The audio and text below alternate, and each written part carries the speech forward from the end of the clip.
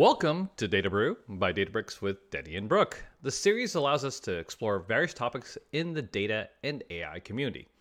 Whether we're talking about data engineering or data science, we will interview subject matter experts to dive deeper into these topics. And while we're at it, we're going to enjoy our morning or afternoon brew. My name is Denny Lee. I'm a developer advocate at Databricks and one half of Data Brew. And hello, everyone. My name is Brooke Wenig, Machine Learning Practice Lead at Databricks and the other half of Data Brew. For this episode, I am thrilled to introduce Charles Morgan, CEO and Chairman of First Orion, and also a very prolific author, as well as Kent Welch, Chief Data Officer of First Orion. So to kick it off for today, you two have a wealth of experience within the realm of big data. Let's start off with, how did you get into the field of big data?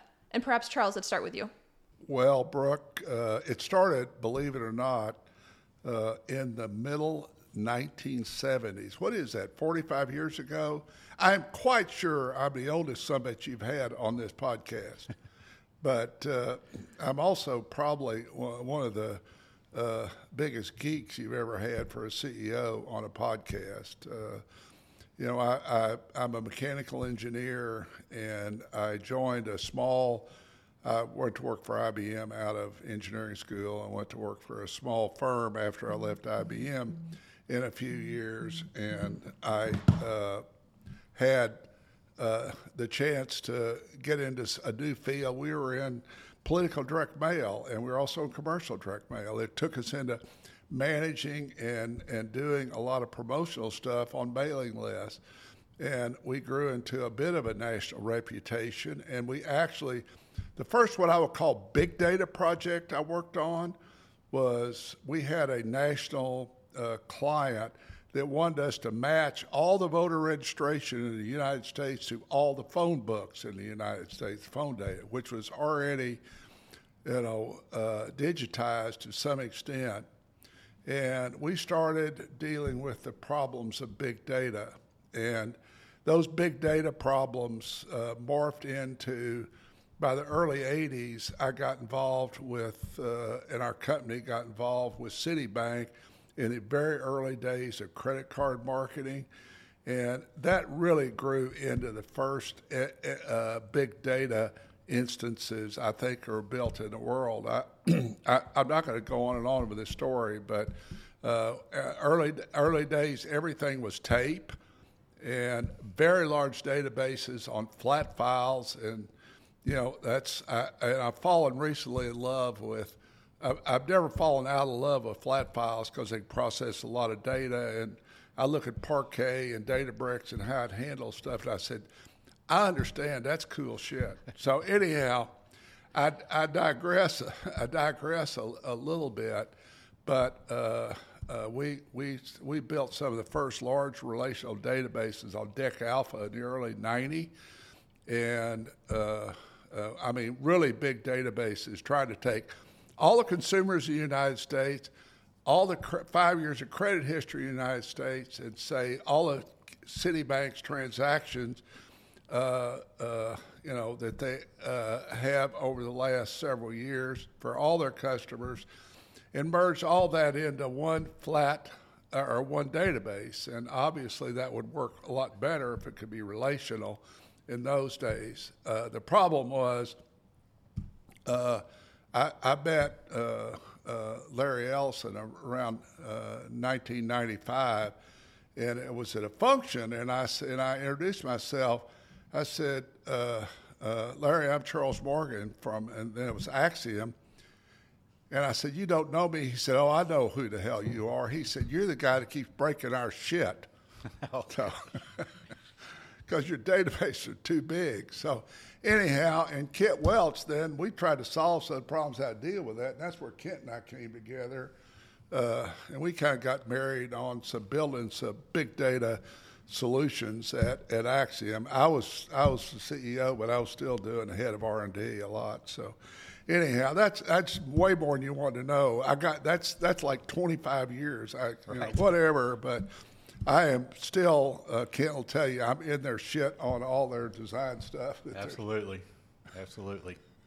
That is one heck of a story, and I think that's a great segue into Kent. Could you introduce your introduction to big data? I came out of college as a young pup working at Axiom with Charles. Charles didn't know me then, but I was one of the little guys and just doing some data processing. But pretty quickly, I became a solution architect in the realm that we had and started designing some of these databases that Charles was just mentioning. I spent a lot of time in the financial services sector, but we had lots of other sectors, and so I kind of bounced around through different industries creating these big databases.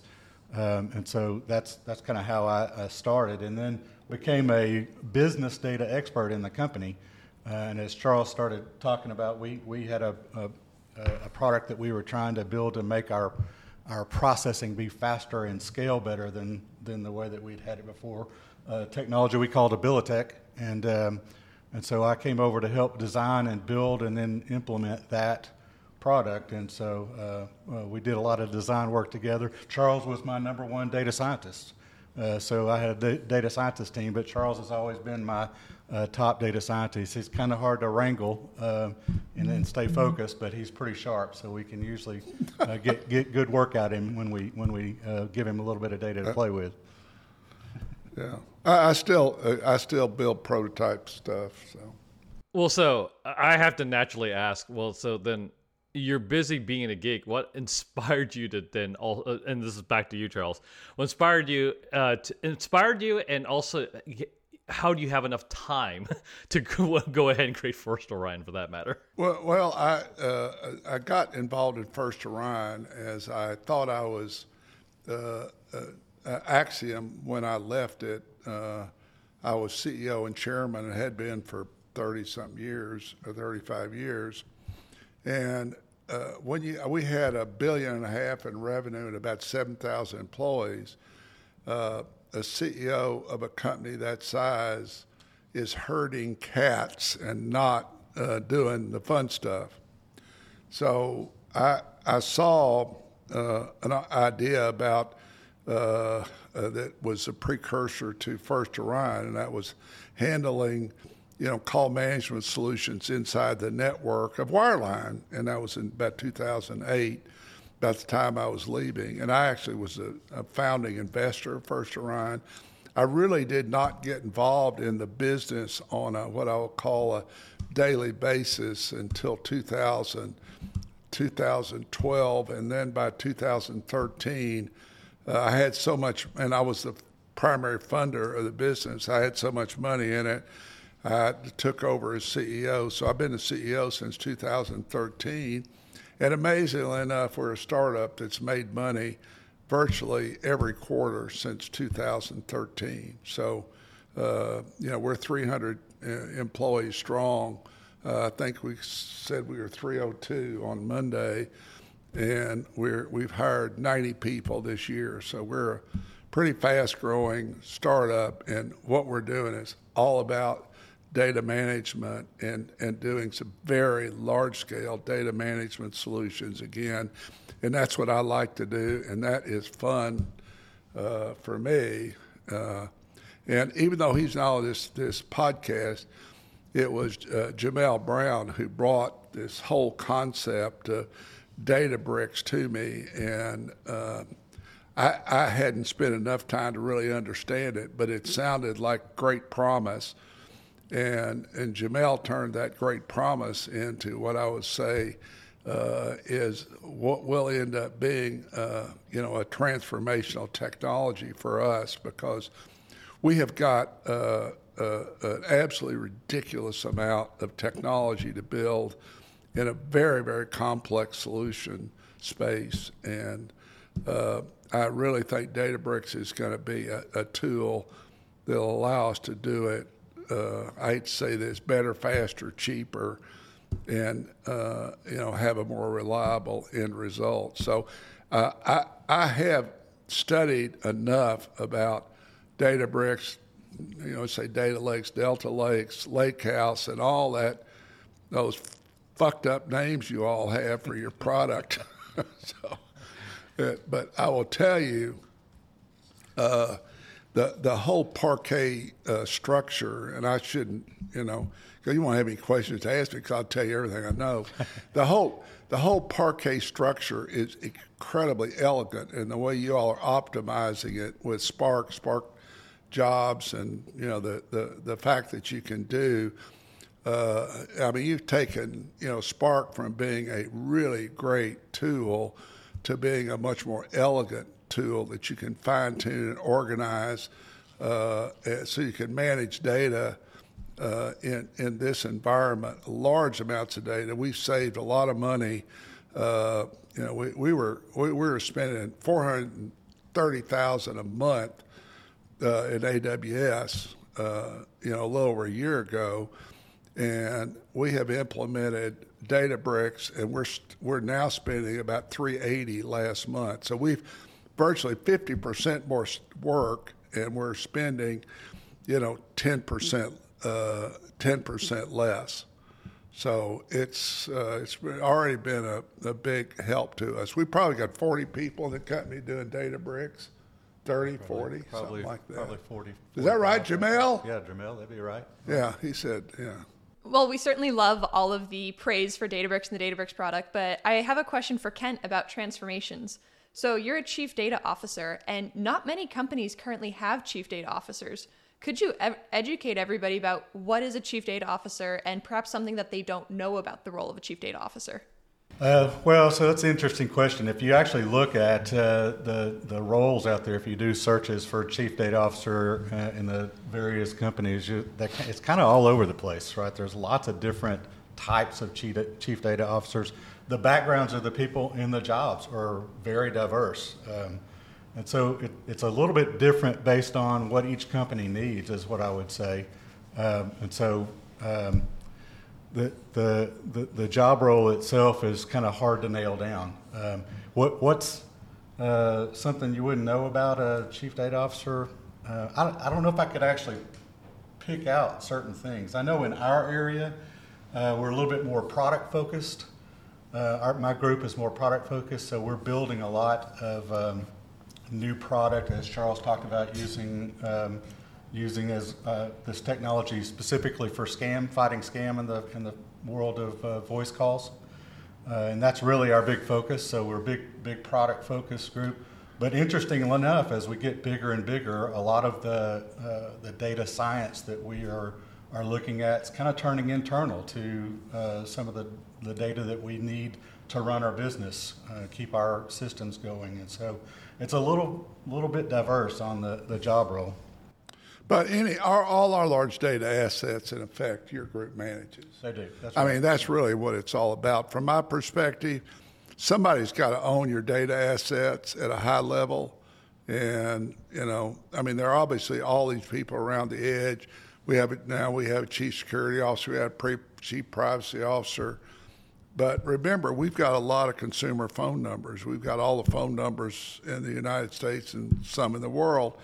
And we've got consumer data, and we have call records of, a lot of phone calls. So we're very privacy conscious. We're very data security conscious, and how we manage that data and keep it secure.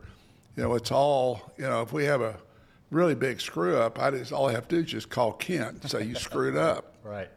So That didn't happen very often. no, not really. And that definitely makes sense that the role of a chief data officer is very diverse, because if you look at data scientists, they all have very diverse backgrounds getting into that field as well. It's hard to pin down what exactly is a data scientist. Makes sense that a chief data officer, same problem there. But now I'd like to segue a little bit, since you talked about spam detection. How exactly do you keep track and build models to detect spam, given that the nature of spam changes over time? Oh yeah, that's a good one. And by the way, that's the spam scam business is a big business. These guys are making billions of dollars just in the United States off of U.S. citizens, and so it's a kind of an arms race type deal is the way I would describe it. And so we're focused on bringing all of our data assets in to see, as Charles talked about, we see billions of call messages that we're trying to dig in and determine what's good traffic and bad traffic. And so it's a big data problem. Believe it or not, almost 30% of all the traffic on the public switch telephone network that is inter-carrier, that is, intra-carrier, between carriers is scam traffic. 30%.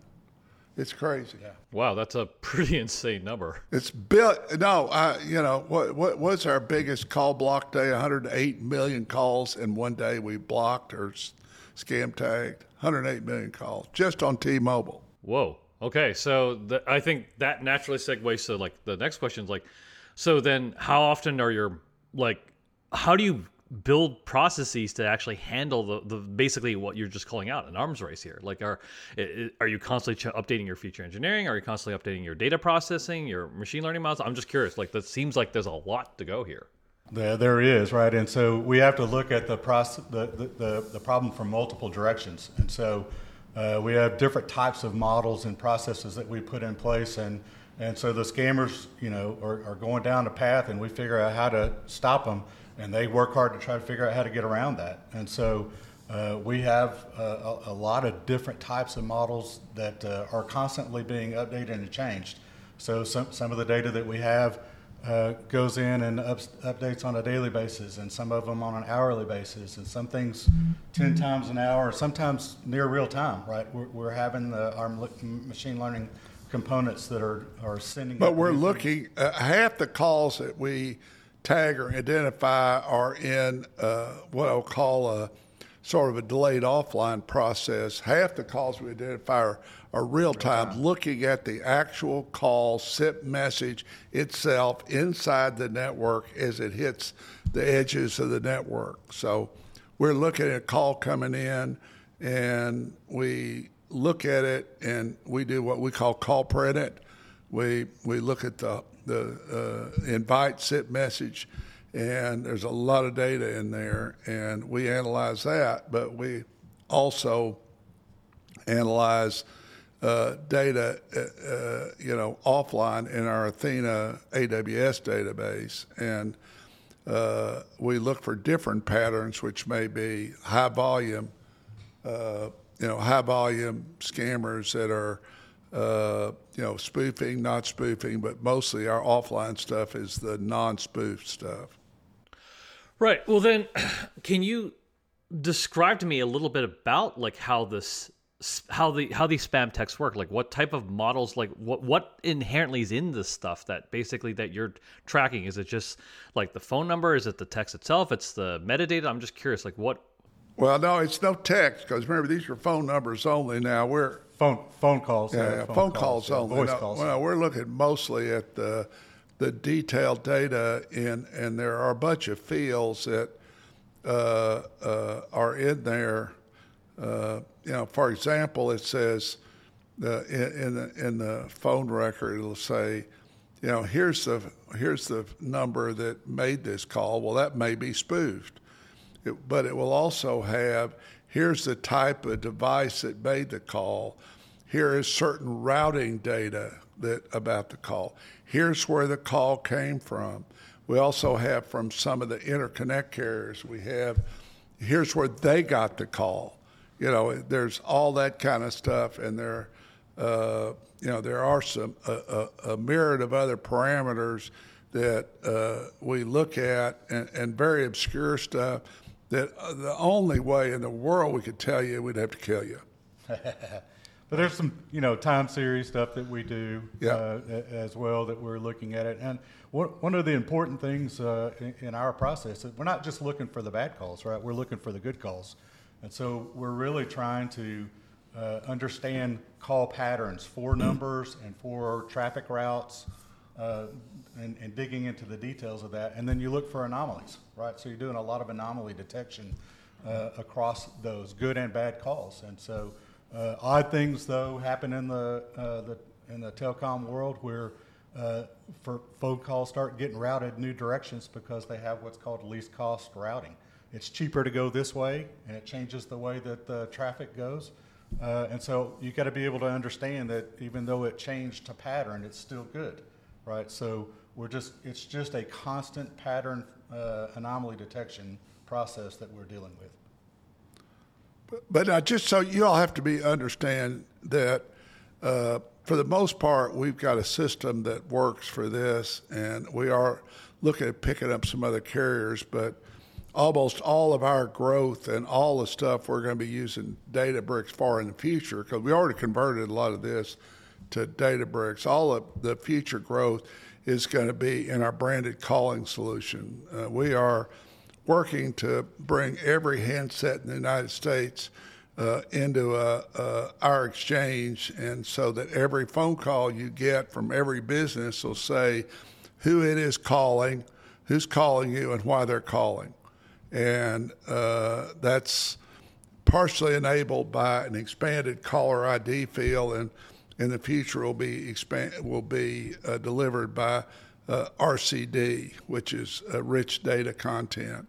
And that solution will bring all the carriers together into one centralized platform, and we'll be managing policy, we'll be managing billing, we're going to be managing the actual distribution of the content to each of the carriers, and we'll also be collecting all the data from all those phone calls back into an analytics databases that will be displayed or available to the customer. This is not for marketing. None of these calls can be made unless they have a purpose for making them that is a permissible purpose. So you're not going to get any unsolicited phone calls from this system, or you're not going to get spam calls, because they're going to be secure calls. It will know it's not a spoof call or an inappropriate call. So we also have that merges all our scam stuff back into this solution too. So it's stir shaking. You don't know what that is, but there's some industry standards. RCD is an industry standard, and we're trying to be the first. We've actually demonstrated our ability to produce an RCD call working with T-Mobile. There was a press release that went out, about a week ago, I guess. If you look it up, T-Mobile's RCD, first in the industry to deliver, and that was us. Well, all of us will be thanking you for stopping these spam calls from coming through. So we definitely have to thank all of you for that. I do want to ask you a little bit more about the culture at First Orion, because I heard that you have a pretty interesting 100-day program. Could you talk a little bit more about your first 100 days at First Orion? We have the global expert on 100-day projects sitting right here with me. Yeah. Well, so our 100-day project concept actually started back at Axiom when I was telling you we started this Abilitech project, and the idea is we had a concept that we needed to be first to market, and how do we get there, right? So you have to put your blinders on and focus on an MVP product. How do you get the basic out as fast as you can? But it has to be built on something that you can't throw it away, right? You have to be able to build on it. And so the mindset has been pull your top talent in, get them focused on a very finite set of things that you're going to deliver, and put a really tight timeline on that doesn't allow you to waver and go off track, right? And we focus on doing that. And so we've done that a couple of times. We did that at Axiom when I first came over here to First Orion with Charles. And actually we hired Jamel. You heard him talk about Jamel. We hired Jamel Brown.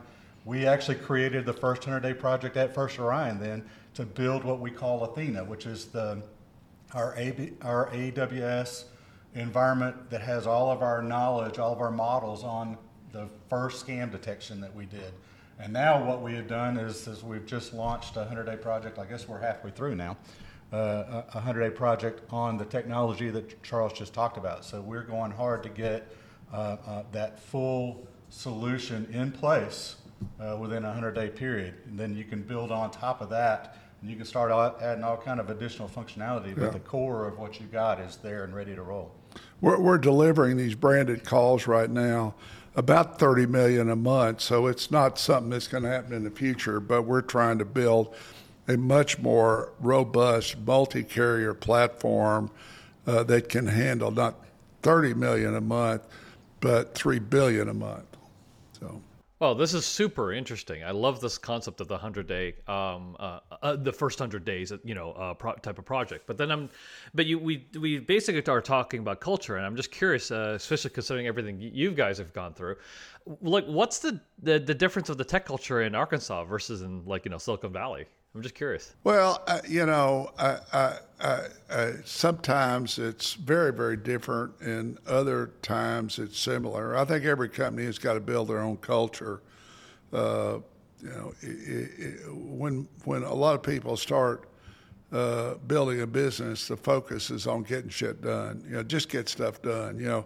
Hire good people and get stuff done. Sometimes when you can't hire good people, you just have to hire people to get stuff done. So our culture focus here has been to make it very integral with the way we work. Our culture is the way we work. I mean, I don't know, in a lot of ways we're all that different from some of the West Coast cultures. We don't have free lunches every day. We have free lunch on Tuesday. On Thursday we have Beer 30, where everybody can come up to this floor. We're on our 5th floor of our building. Then we come up here and we have, free beer and no telling what else. I mean, we may have Mexican food, Chinese food, or a combination of Mexican and Chinese food. You never know. And beer and some wine generally. And we try to, create a team-based culture and a camaraderie. It's hard. Everybody at home. But we've got everybody back to work now pretty well, even though Arkansas is a real hot spot. But, you can't have everybody back to work unless they're vaccinated. And so we've told everybody, you can come to the office, you got to be vaccinated. We're not having anybody in the office that's not vaccinated. And we're not having any issue. I'm knocking on wood really loud right now. But we're not having any issue here because people are vaccinated. And I really encourage that. We do a lot of communication. We have a Monday morning meeting where we have 45 minutes where I talk, all the leaders talk. Our leaders have a separate leaders meeting right after that. And we do a lot of surveys, feedback from our people, finding out what they think of their environment. We do Great Places to Work every year. We have a culture that's founded on people first, and but that's there are four pillars. The upper left hand corner is people first. Guess what the lower right hand corner is?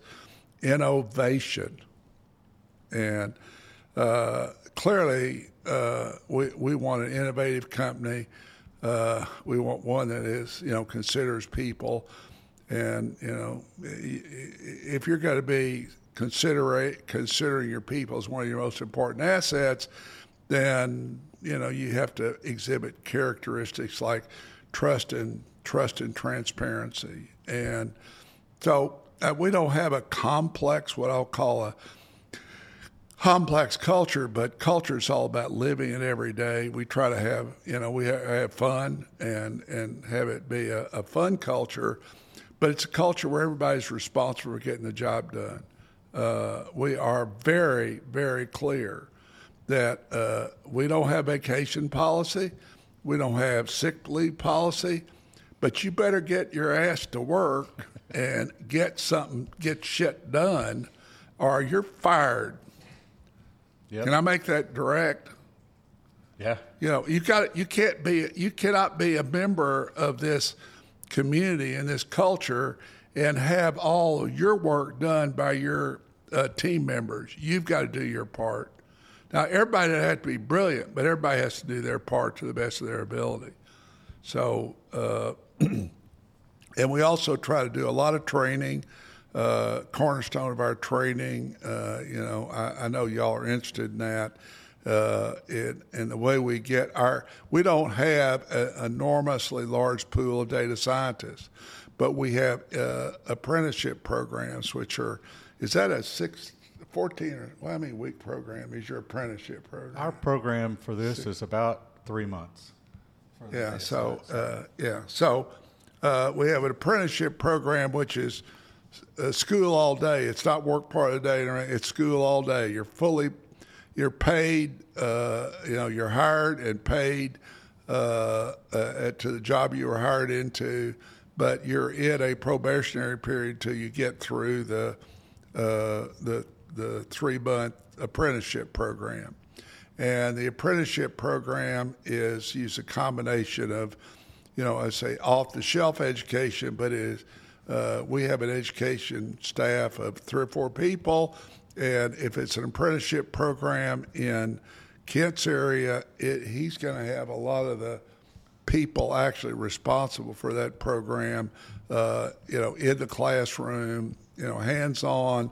We do a lot of like capstone project and stuff. And so we're sure when they get out of this program, they're ready to go sit down and help build a model. So Exactly. I mean, I love this whole discussion we've just had on culture, especially this, one, the beer and Mexican and Chinese food, but 2, having this program to help train data scientists because there's a global shortage of data scientists. Yeah, hey, we have 42 openings right now if either one of y'all are interested. So, excuse me. Thank you for that call out. We were going to do that at the end, but thank you for putting that one in there, Charles, that you're all hiring. And so just as a way to wrap up the conversation we've had today, I want to leave all of our listeners with a bit of advice. And so I want to ask each of you, Charles, what advice do you have for people that aspire to be a CEO? And for Kent, what advice do you have for people that aspire to be a CDO? Well, I think we actually talked about it, is that, nobody's going to be successful alone. I know so many businesses where people start off a business with a friend or something and get some investors, and it's all about building things, getting something done, and it's all focused on getting sales, getting revenue, there's virtually no focus on the culture and even generally the training or all these kind of things which are related to it. And we got to a point at Axiom that we had a lot of things out of control. Our culture was not managed. It kind of evolved and happened. And even though we hired really good people, we worked hard, customer first, but the culture was not formal. It was informal, and it was all over the board. And we didn't have standards for leadership training or any of those things. Don't wait too long as your business evolves. Have some idea of where you're going. Don't ignore the concepts of having people-related policies and culture early. Don't just think about trying to get through this next month or 2 months. If you start getting any level of success, try to transport yourself into the future. From the early days of Axiom, we did planning meetings a couple of times a year with the leadership, the top leadership. We still do that here. And doing a lot of planning, doing a lot of thinking about your future. You can always take off, a day a quarter, or a day every 6 months, and kind of peer into the future and try to organize yourself to be successful. So organize for success, plan for success. You've heard those kind of terms.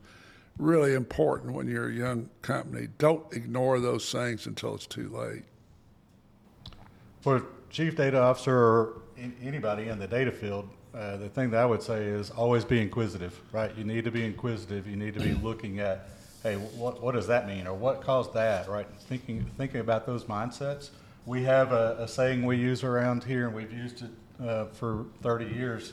Of it's the data, stupid, and meaning it is literally data is the foundation of everything that we're doing, and so you've got to start there and you end there, and a lot of times in some of the things that we've seen happen is.